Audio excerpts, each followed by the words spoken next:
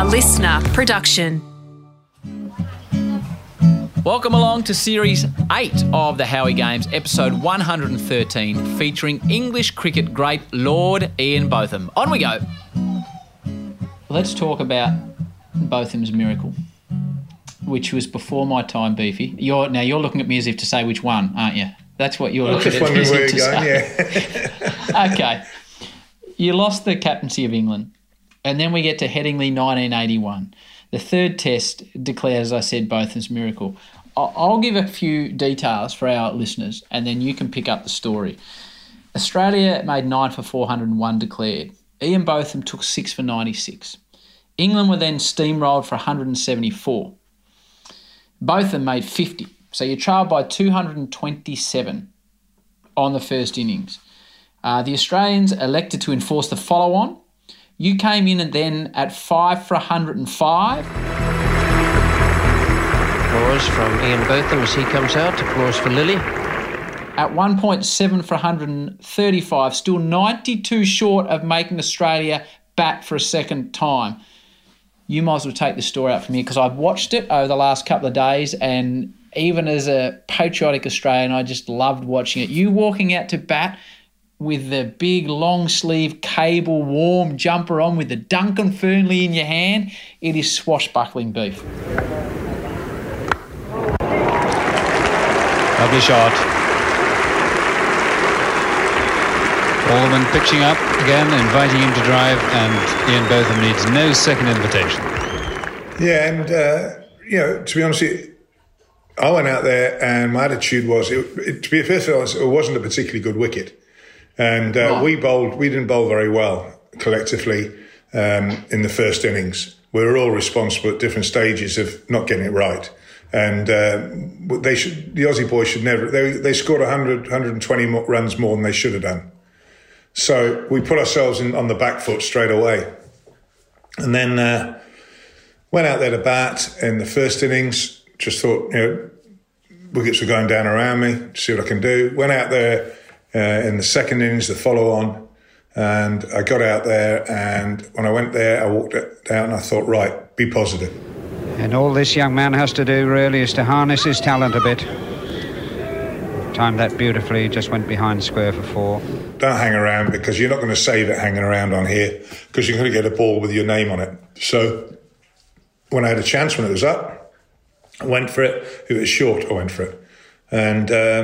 And in between, had a bit of luck. I mean, it wasn't a particularly great technical innings, believe me. It was anything but. And not quite where he intended, but it brings him his 50 nonetheless. His second 50 of the match, and that broad smile conveying the old sense of enjoyment. I mean, there was a few edges that flew over the slips, and much to the slip Corden's frustration. There's some great shots as well, but there was a lot. It was a real mixed bag. And then Graham Dilley walked out to bat, and I can't remember what I had then, but had a few on the board. And he came out and he said, "What do you want me to do?" And I said, "Pick her, mate. Enjoy yourself. Don't be intimidated by this lot." I said, "Just enjoy it." And he played like Graham Pollock. He just stood there and stand and deliver, and he got his highest test score. And we had a great time out there. We enjoyed it. We laughed. We joked. We didn't take it seriously. Everyone thought we were going to be on the receiving end anyway. And I said, we've got nothing to lose. Go for it. And he did. And there is the 100 partnership between Ian Botham and Graham Dilley in just 70 minutes, which if they haven't turned the match upside down, they've certainly turned the character of the match upside down. And I enjoyed it at the other end, watching him. And we added, I don't know what we added, a fair number. See, this is where I miss Dino, because Dino would tell me to the decimal point how many we had and how many we needed. But, I didn't know how many we put on. Then he got out, and then Chris Old came in, and he hung around with me for a while. And everyone just chipped in down while I had fun at the other end. Safely away for 4. That's a splendid 100. A great innings by Ian Botham. 50 in the first innings. a century in the second and 6 wickets. A marvellous all-round performance. I wasn't dropped or anything, but there was a few that went into the gaps. And he's got the single he wanted. So he'll have the strike in the morning. Ian Botham, 26 fours, a 6, and 145 not out. So they needed 130 to win. Yeah. And, as I said to the guys, we came out of the dressing room, we walked out, and I said, guys, they're not going to be looking forward to this 130. Let's make it as tough as we can, because the wicket was anything but good. A variable bounce, a bit of pace. So I started off at coming down. The slope, there's not the same slope there now since they redid the ground, but there was a bit of a slope. And Bobby came up from the Headingley Stadium end, and he came up, and we got the wicket, and I think Australia were about 50 for 1. It really was a difficult delivery. He's gone, and there's not much that could be done about that. And Bob turned to Mike Breed and he said, any danger of me having a bowl down the hill? So in he came, and I think he bowled 15 overs, 8 for 43. Wow. Oh, what a good catch. Everything is running for Botham. Runs, wickets and catches, and the Australian captain goes for naught. Caught Botham, bowled Willis. Oh, good catch. Super catch that. Marvellous reflex action there. Yallop has gone without scoring. 58 for 4 with Dyson 29 not out. What a marvellous catch, and what a great session for England. He nearly didn't play in that game, because he'd had a no ball problem leading up to it. And when Breas took over as captain, he rang him and said, do you want to play? He asked me the same question, do I want to play? Of course I did. And he said the same question to Bobby. And Bobby just turned around and said, mate, I've missed this county game, so I'm 100% fit. And I've been sorting out my run-up, and I'm ready. So Breas said, that'll do for me. And he came down that hill, he bowled like a man possessed. He got a wicket, he sort of gave it his little arms like that, and then he just wandered off back to his mark with us chasing him. But it was an amazing performance. And I don't think, if I remember rightly, I don't remember him bowling a no ball in that second innings. And he got 8 for 43, bowled magnificent, supported well. We caught a lot of good catches. Graham Dilley on the boundary, I remember taking one off Rod Marsh, running backwards. In the air, Dilley is underneath it. And he's caught it! A very, very good catch indeed in the circumstances.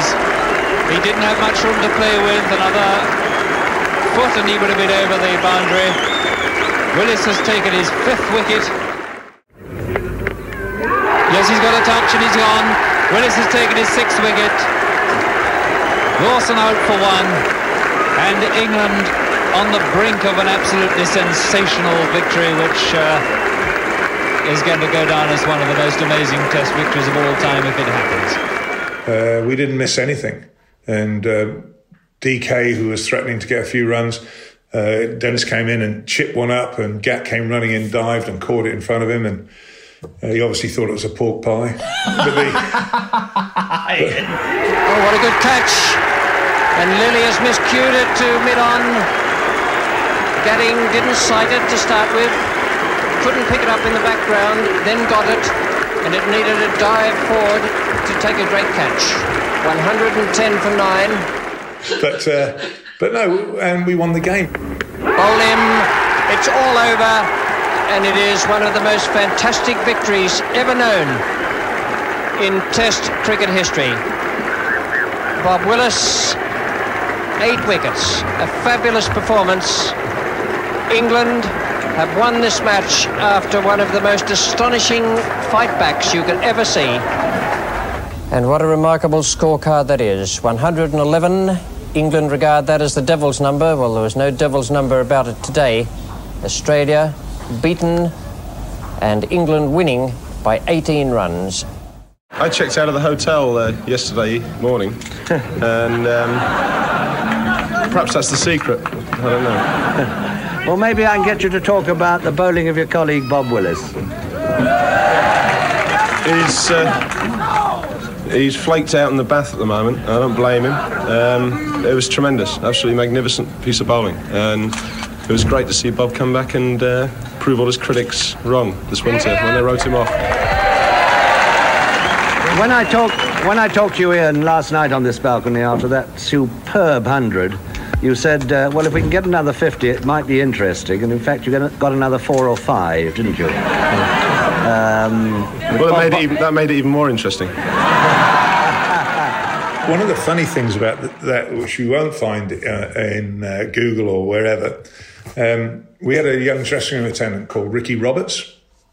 Now, that might not mean to anyone, very much to anyone in Australia or in England, but Ricky Roberts was about 14 or 15 at the time, and he was a dressing room attendant, and I got on really well with him. You know, young lads from South Africa, and chatted away with him, found him quite comfy. He always had a coffee waiting for me and a beer at the end of the day. We just got on well, and I thought, took him a little bit under my wing, and we're there, and end of the game, we come off the field, and of course the Aussies, as we thought, in fairness, at lunchtime, they were going to win the game, so had the champagne on ice in their bath. So there was no champagne in the pavilion. So I said to Ricky, listen, mate, just go across the corridor there, tap on the door, and just say to the Aussie, look, boys, can the England boys have some of the champagne? You won't be needing it. Mate, he came through the door horizontal. He came through clutching 2 bottles of champagne as he came through the door. And I think it was Ray Bright and Bacchus, I think, who just gave him the sideways throw in. But no, that was a pretty amazing game. And to be honest with you, that sort of, I think it deflated the Aussies a bit, that game. And then, as I say, the rest is history. What did that game do to you and your profile? Like, you're known as a Test cricketer, but did it take it to a whole nother level? Yeah, it changed my life. How? It just suddenly, one of the problems with it was I used to like to go out with a pint with the boys, and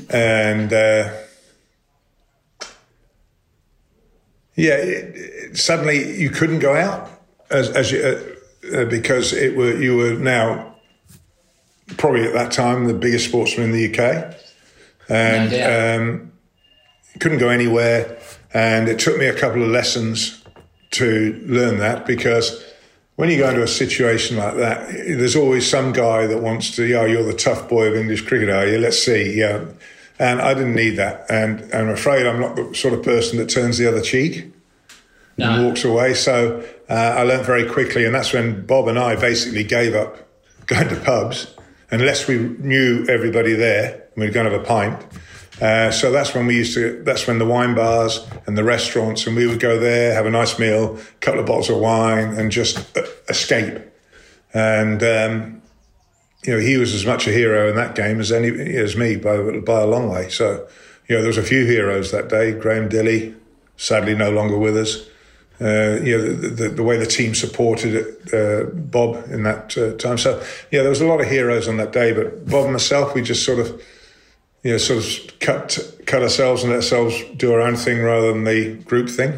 And Beef, how did you cope? I mentioned earlier on the Fleet Street Press, and we've seen it with English footballers. It hit Beckham. It was Beckham mania, but you were pre-Beckham when they was just as brutal, your newspapers. How did you deal with it when you'd bump into a bloke in a pub and the next day it would literally be across the paper, Botham out till 7 a.m, 15 pints in, hit 3 blokes, locked up. How did you cope with that invasion in your life? 7 a.m, that must have been an early one. But true. But no, at the end of the day, there was a bit of a tabloid war. There was quite a big tabloid war going on in the UK. There was also the race riots. We had the miners' strike. The country was in a fair bit of turmoil. Parts of the cities were burning with the riots. And I think that was the other thing, that the country needed something, and we were that thing. We were that vehicle, the England team. And so suddenly you got to a higher elevation, and the tall poppy syndrome then came in with the press. And to be quite frank, I look back at it now and really I should have just walked away and gave him the bird. But no, it wasn't pleasant times, and we had some disgusting stuff that was written. I'm no angel, and I think everybody knows that, and I've never pretended to be. But I'm certainly not capable of some of the stuff that was written. So, it caused a few problems. But luckily, the family, we got through all that, and to be honest with you, probably the better for it.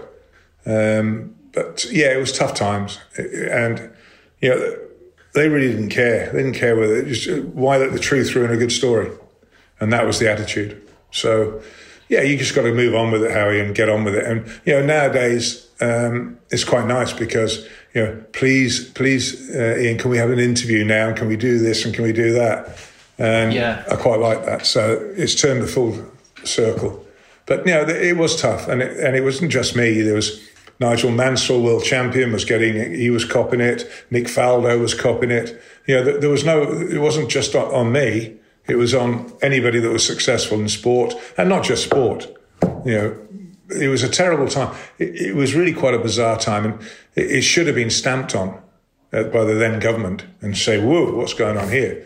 But Fleet Street, as we see now, are still trying to run the world. So there's media, as you talk about your media as well now. It's pretty tough. It's definitely gone down that path, unfortunately, in Australia in the last 10 or 15 years. So this is another urban rumour now. At the height of your fame, Beefy, was there the opportunity potentially arising for you to play James Bond? I thought you might bring that up, Howie. There was talk. Is that true? There's media talk, right? Tabloids, and right. No, I don't think it was ever going to happen. Well, I know it was never going to happen. But did you go to America and explore? I went to the States. Yeah, went over to the States, which all that did was basically make me realise that I really don't like America very much. I like New York, and I like to go up to Portland and do fish for the steelheads. But to be quite frank, the rest of it you can have. A weird bunch, that lot. No, I went over. I got offered a couple of. I'll tell you what I got offered. The one that they came and saw me and they said, "We'd like you to play." And I said, "What's the part?" And I said, He said, "Oh, you're a psychopath in a movie. You're horror." I said, "Oh, yeah, okay, right, fine." Type casting, yeah. So that never. Yeah, I mean, to be honest with you, it was actually a bit of a giggle, if I'm honest. And I had a couple of mates over there and caught up with them, and it was a bit of a giggle. So we're saying no to potential James Bond, or there was definitely talk? No. Okay, we've ascertained that one. Now I want to ask you about another cricket match. My first ever cricket match I can remember, Beefy. Indulge me for a moment. I'm a young man living in Perth.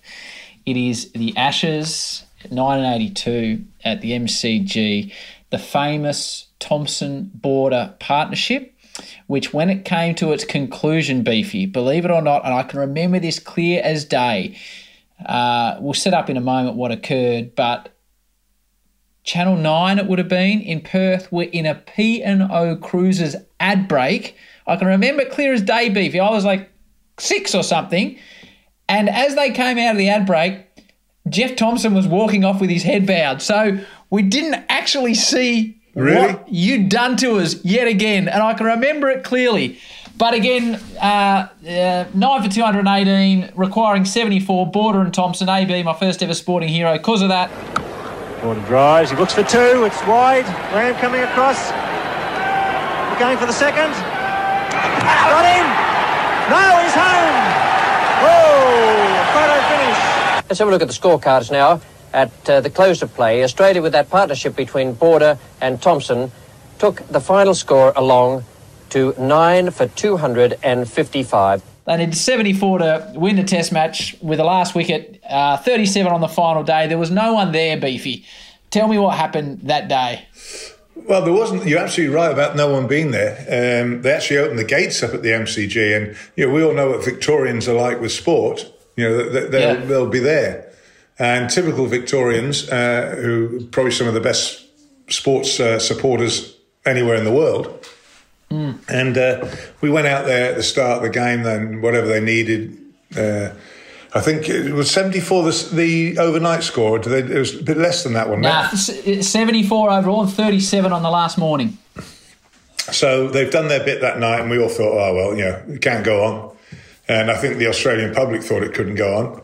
And we went out there, and there was there'd probably have been about 2,000 or 3,000, not much more than that. And we went out there, and these guys are bowling, and Bob Willis had this guy bowling and that guy bowling, and I'm looking at the scoreboard, and it's getting closer and closer, and by now there's 10,000 in the ground. Alan Border is 50, and they'll be looking for two here. And very well run, Jeff Thompson. Alan Border moves along to 51, and he won't make many more valuable 50s than that. And then by the time they wanted 10 to win, there's probably 40,000 in the ground. They just came from nowhere. They emerged supporters from all over the place. Typical. And I said to Bob, I don't know what you wanted, 4 or 5 runs or something stupid. So Hall is going to look for two here and should get it satisfactorily. Over there, Mr. Fielder. And now it's 4 to win for Australia. And I came on, I said, Bob, I kept on walking past him with my arm like this. I'm not broken. It's not broken yet. It's still all right. So you hadn't bowled? Yeah, I hadn't bowled. I hadn't bowled in the morning at all. So he threw me the ball, and I said, well, thanks for giving me a lot to work with. And went in there and came in. Nice little, the swinging half volley, pretty much a loosener. And Tomo's eyes lit up. And he went at it, nicked it, and then Chris Tabaret at second slip did his utmost to cock it all up and palmed it up in the air, and Jeff Miller ran behind, caught it, game all over. Ian Botham bowls now to Jeff Thompson. He's got him!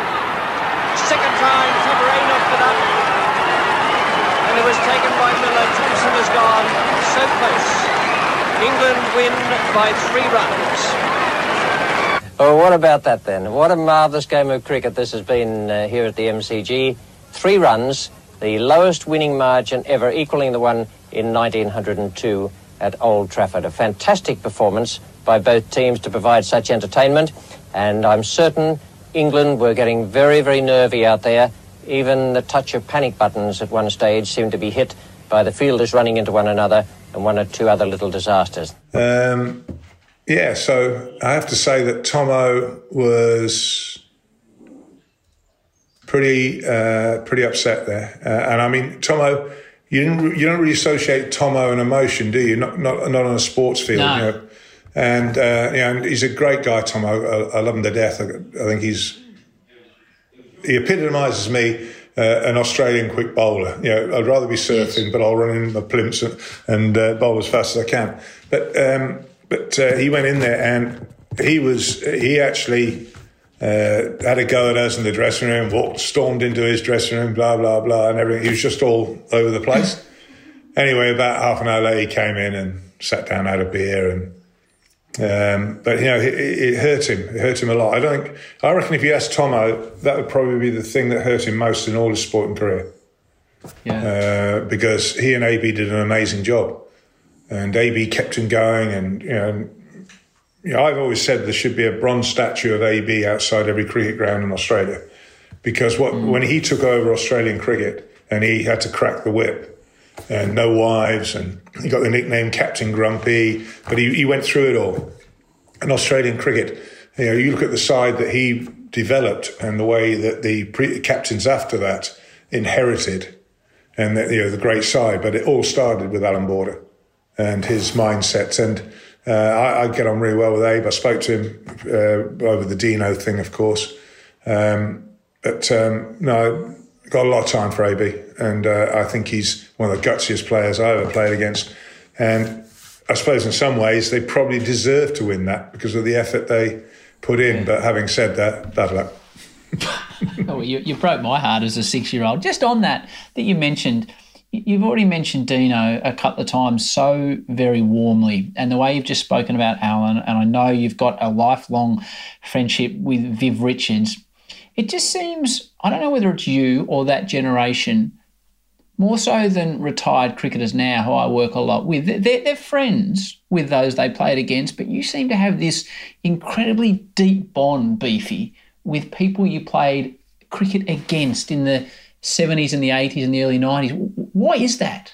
Well, I think if you look at the way the game has developed now, at the end of the day's play, if we'd been out in the field and in Perth in 40 degrees or whatever, sitting in the dressing room, taking off the wet shirts and throwing the socks and everything into the kit bag to go to the laundry, and you were there, and the Aussie boys would walk in with a couple of slabs of cold beer, and then what happened was you'd sit around in little groups and have a chat. And and we didn't need match referees in those days, because if there's any problems, it was sorted out in the dressing room afterwards, and sorted out in a man-to-man way. Okay, well, I got that wrong. Sorry, boys, overreacted. Blah blah blah. End of story. But you also learnt a lot. I learnt a lot in my early tours, sitting in the dressing room, listening to someone like DK Lilly talking about the wicket and how he should have bowled on it, or he's really pleased he took his pace down like he used to do in Melbourne, bowled more cutters and varied it, the odd quick ball. And that was quite an insight for me as a kid, as a youngster in the early days. And then it just continued throughout my career. I remember Tomo in Sydney bringing in this great big esky full of seafood from his mate down the road, and he's the only man I can see drink a can of beer and peel 3 prawns in the other hand. I mean, quite amazing. And I used to watch that and I used to think, how's he doing that? But now, Tomo, you form bonds.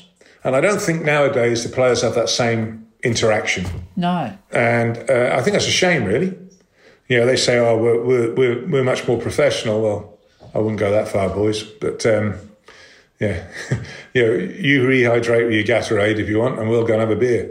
And I know which one I'd rather. I think I know which generation I'd rather play in. Yeah, I think so. Yeah, so no, but you made a lot of friends around the world. The one thing I've always said, and I genuinely know it because I've tested it, there's not a cricketing country around the world, India, Pakistan, Sri Lanka, Australia, New Zealand, where I can't go in and have a beer. And if I came to the country, I couldn't make a phone call and meet up with someone for a beer. So... Yeah.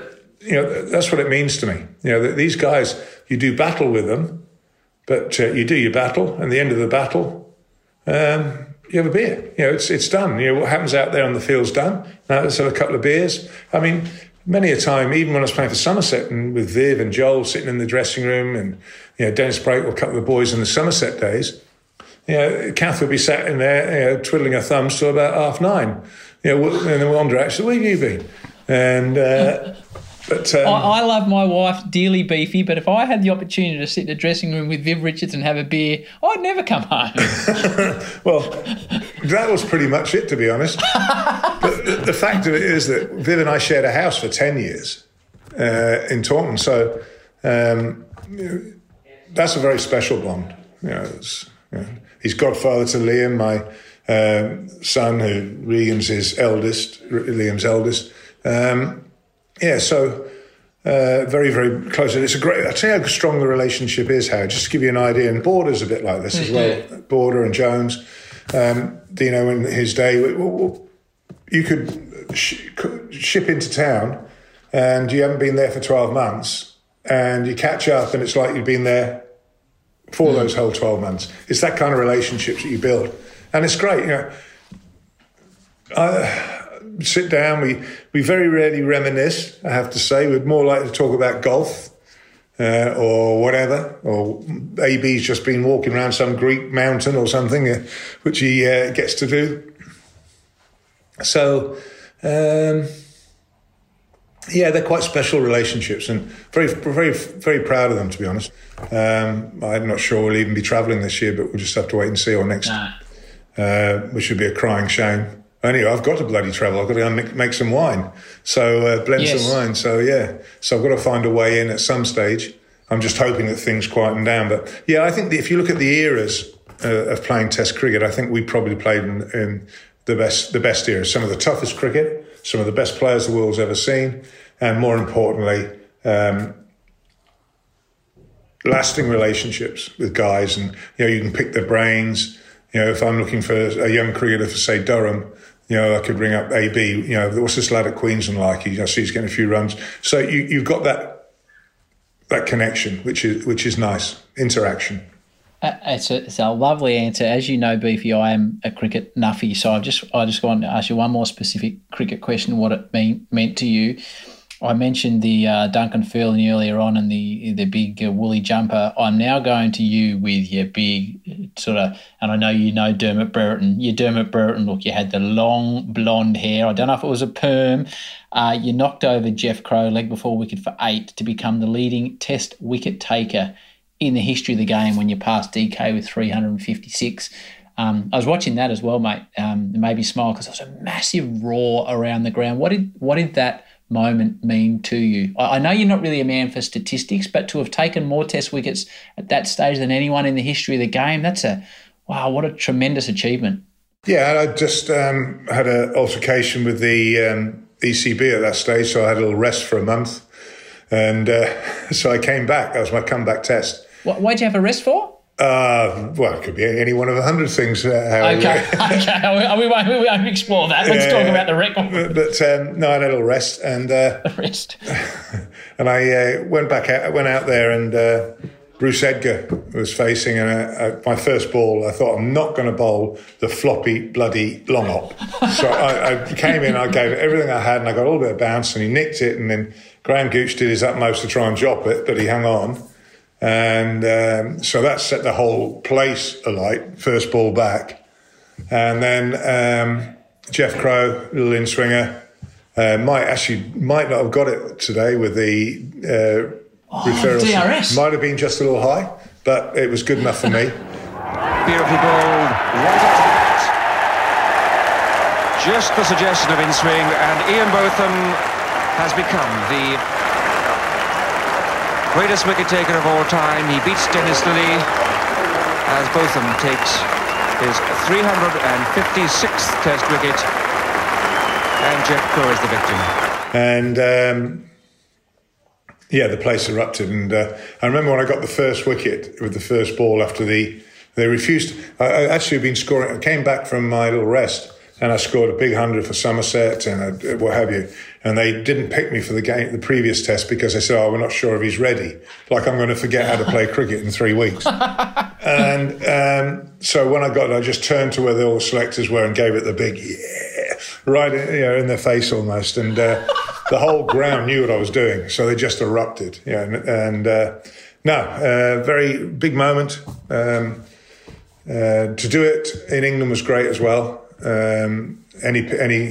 Any ground in England would have done, or the MCG on Boxing Day. Maybe I'd have enjoyed that one as well. But no, it was a great moment. It was special. Actually hung on to that record for quite a while. But now you've got Jimmy Anderson, 600 wickets plus, and Broadie's got 500, something like that. I don't know, 450. It's a different era, though. It's a different era. Totally different. Amount of games they play. They don't play in between the games, which I'm not sure is necessarily a good thing, but that's another debate. And their post-match warm down is probably a little bit different to what yours was too, I think, Beef, as far as longevity goes. Well, which one would you rather be in? No, yours. Definitely there you yours. go, I'll rest my case. I'd be happy with 3 Test wickets, let alone 300. Mate, could you imagine Ben Stokes playing in our era? Oh, my heavens above. I think Ben Stokes would like to have played in your era. He'd have loved it. Believe me, he'd have loved it. Did you get a thrill out of him and the World Cup win? I know you obviously were close in Melbourne. I also remember in Cape Town, he played an amazing innings against South Africa. And I didn't realise it, but apparently I held the record for England for the fastest double 100. Right? He beat it. And he went cruise past it. And I didn't know until it was announced. It came up on the scoreboard. And I'm sat in the commentary box, and I don't think anyone realised, apart from Benny, our stats man. And it came up, and I thought, bloody hell, there's another record gone. But it's a record I didn't know I had. So, but no, I love watching Ben. He's a breath of fresh air. I like the way he plays. I think there's quite a lot of parallels there between us. There are, yeah, there are. Back to Ian in a moment. We have been lucky enough to feature a lot of cricketers over the years on the podcast, but few have a story like Farwood Ahmed, a man who has faced so much adversity and some frightening situations whilst pursuing his cricketing dream. Farwood appeared on the show back in episode 81. There was more threats. There was like you're getting phone calls and you're getting like letters and stuffs, and they just threaten you and they says, oh, wherever you are, we're going to find you. And that's just the phone call make you like really scared, like. So you were getting these phone calls? Everyone's was getting, and they says, oh, if you do this, same thing going to happen. We're not going to let you go anywhere. What's it like when you're personally being threatened for your life?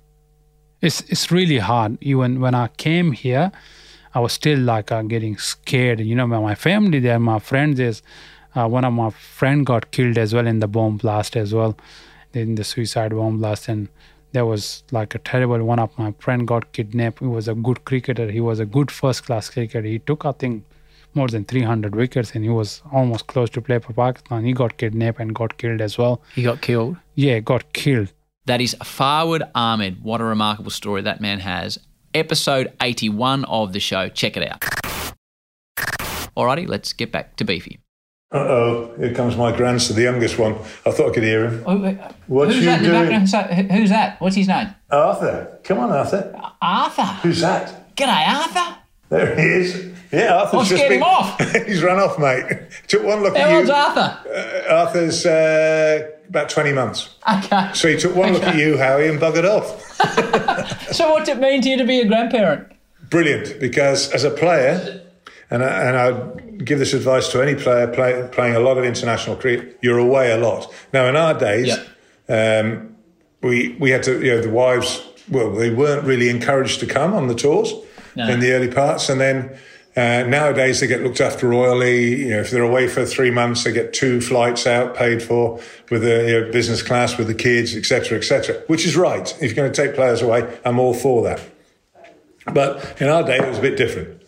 And, so we just had to accept that we were away.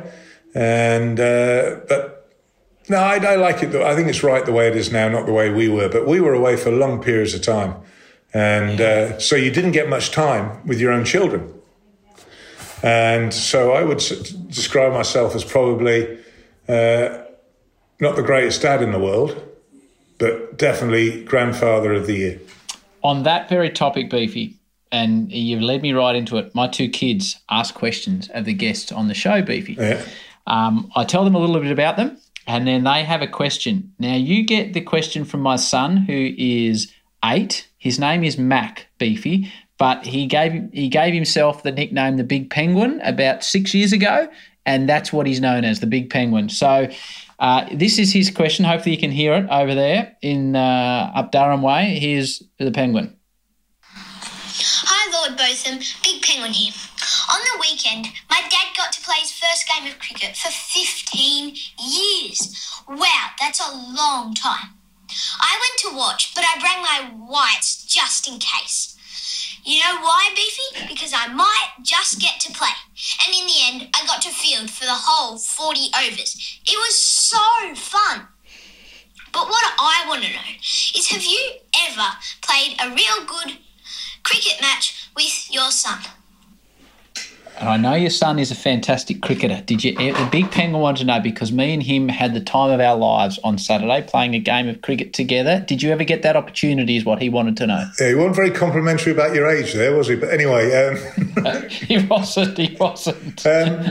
No, only did a father and son with him. Right. When he was at school.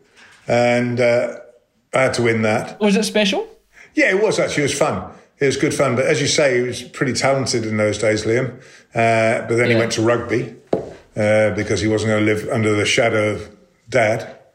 So he went to rugby and made his own mark. But yeah, it was fun. But that was the one opportunity. Right.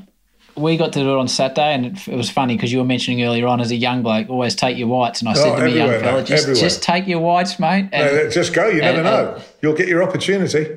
Hey, we spoke a lot about cricket, and we spoke at the start about being a lord and a sir. And a lot of that is to do with your cricketing performance and the way you lifted the British community, no doubt, with your performances on the ground. But a lot of it is to do with the amount of money you've raised for charity, and particular leukemia in kids. How did that? Well, firstly, how much have you raised over the years, do you reckon, Beef?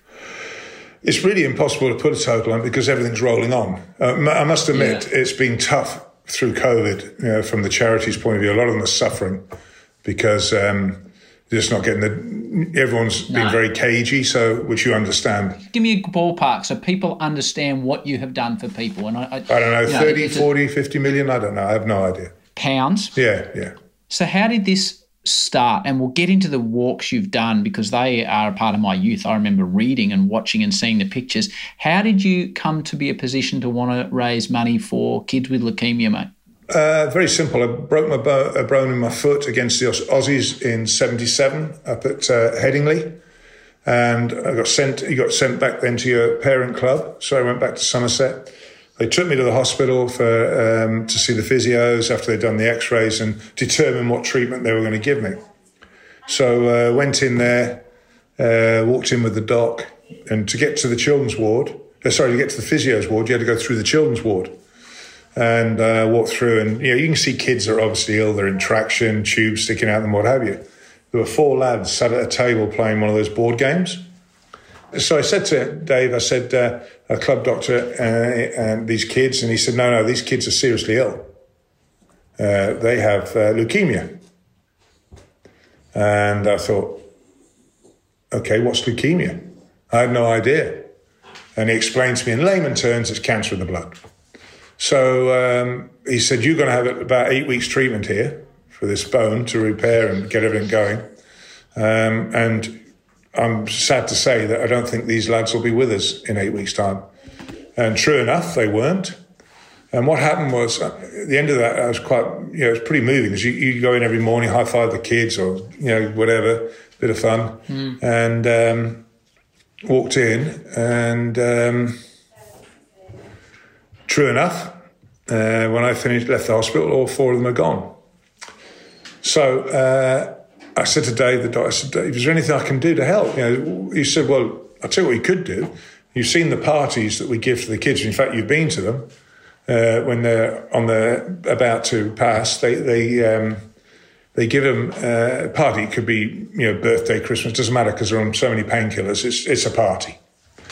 But we have no funding. So I said, okay, fine. Well, Kath and I said, we'll fund the parties. Well, there was quite a lot of parties.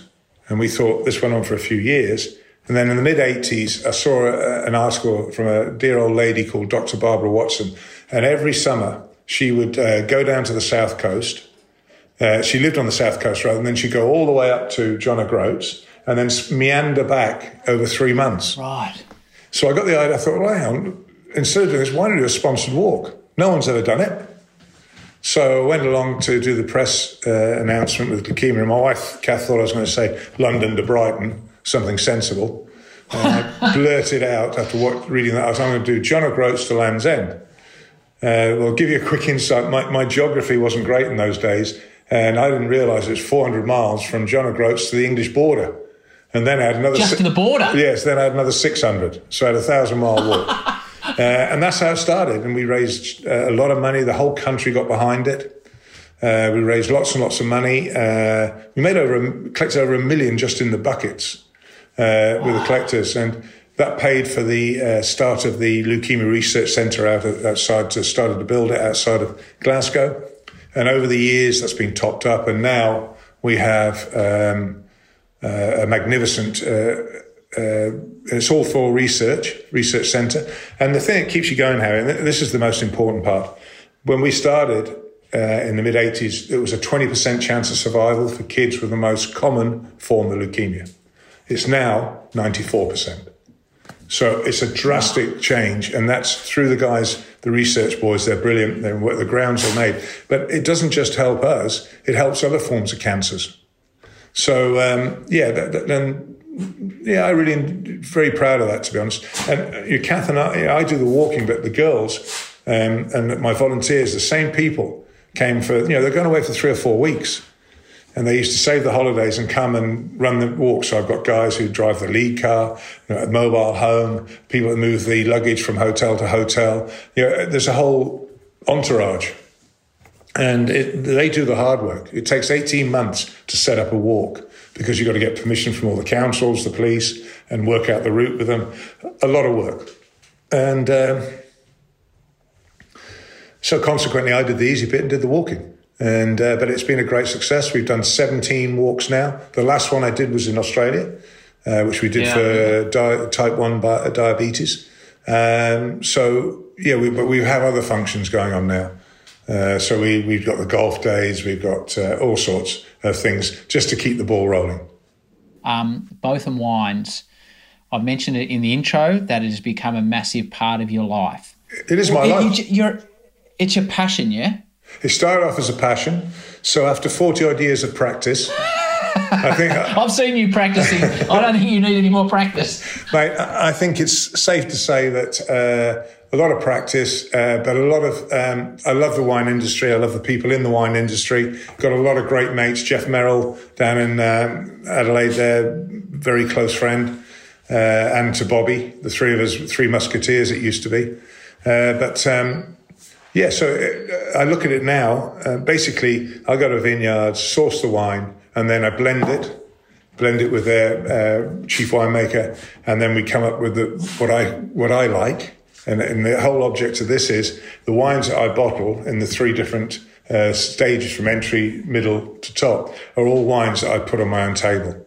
So there's no Sauvignon Blanc because I don't like Sauvignon Blanc. So we've actually done this. It's expanded. We're launching in Australia and New Zealand because we're a previous distributor. That's another story. But no, very, very proud of the wines I make. Matthew Jukes put the Chardonnay from the Adelaide Hills, went into the top 100 Chardonnays in the world. Yeah. The Cabernet has just won a gold in the World Cabernet Awards. So we're very proud of it. And to be honest with you, I sometimes wonder whether I should have done this 10 years ago. But I'm actually loving it. And I got to that age where I did all the commentary work. 23 years as a commentator, I think, is long enough. And I decided that I want to do something else. So I walked away and thanked Sky for the time. I didn't want to renew a contract. And I moved on.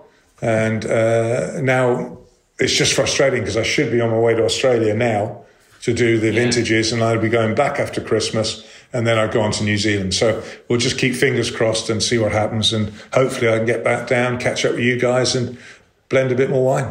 I hope so. I had a few more for you. We'll have to do it next time you get down here. Final question that I always ask, and in some ways it's the hardest one to answer. Lord Botham, if you wanted to give some advice to a youngster that was listening to this, which we have a lot of youngsters listening that want to achieve success in their field, whether it's sport or the arts or the science or mathematics or music or whatever it is that floats their boat, what advice would you give them? Very simple. Whatever you do, enjoy. So if you're a young cricketer, go out there and hit it and run around. Don't worry about the technical side of it. That will come. The most important thing is to enjoy it. And that's why I think sometimes I watch parents who push too hard for the kids. I want you to do this, almost trying to relive their lives through the kids. And you mustn't do that. Let the kids go out there. The more they enjoy it, the more they'll want to do it. So enjoyment. It's all about enjoyment, particularly in those early days, the 5 to 10-year-olds. It's all about kick it as far as you can, that footy, kick it as far as you can, hit that ball as far as you can, hit that golf club, just go out and enjoy. It's all about enjoyment. If you do that, the rest will fall into place. As I mentioned at the start, you walked into a Triple M commentary box. I'd never met you. No one realised that. I was introduced to you in an ad break and we literally went on air. We had a 30-second ad break to say good day and I was a little bit overawed and I didn't know what to call you, and you just said, call me Beefy, and you were warm and engaging and very welcoming and made me feel very friendly and relaxed, and I see you do that with people constantly. So people are going to get that idea from you from having listened to this podcast. I hope to see you in Australia soon. Hope to drink one of your wines with you. Thanks so much for joining me on the Howie Games. It's been a thrill for me to chat with you. I really mean that. Howie, it was a pleasure working with you. It's a pleasure doing the podcast with you. Stay safe, mate. Have a great Christmas, and hopefully, and to everyone listening, the same for everybody. Enjoy whichever way Christmas goes, but make the most of it, and hopefully we can all catch up in the new year. Good on you, Beef. Stay safe. Cheers, bud. As As I said at the start, the House of Lords was literally calling Lord Ian near the end there. So there's a few more topics I would have liked to get to. We'll have to get him on another time. Don't forget to check out Botham Wines. Outstanding gear if you're over 18. What a star that man is. A born entertainer, and for me, a true privilege to spend time chatting with him. Hope you enjoyed it as much as I did. Spread the word about the podcast for me to your crew. That'll be fantastic. Das nailed as always. Thanks for taking some of your valuable time to listen to the episode. Stay safe. Until next episode with Nathan Lyon. Peace and love. And we can do it if we try. If we try. If we try.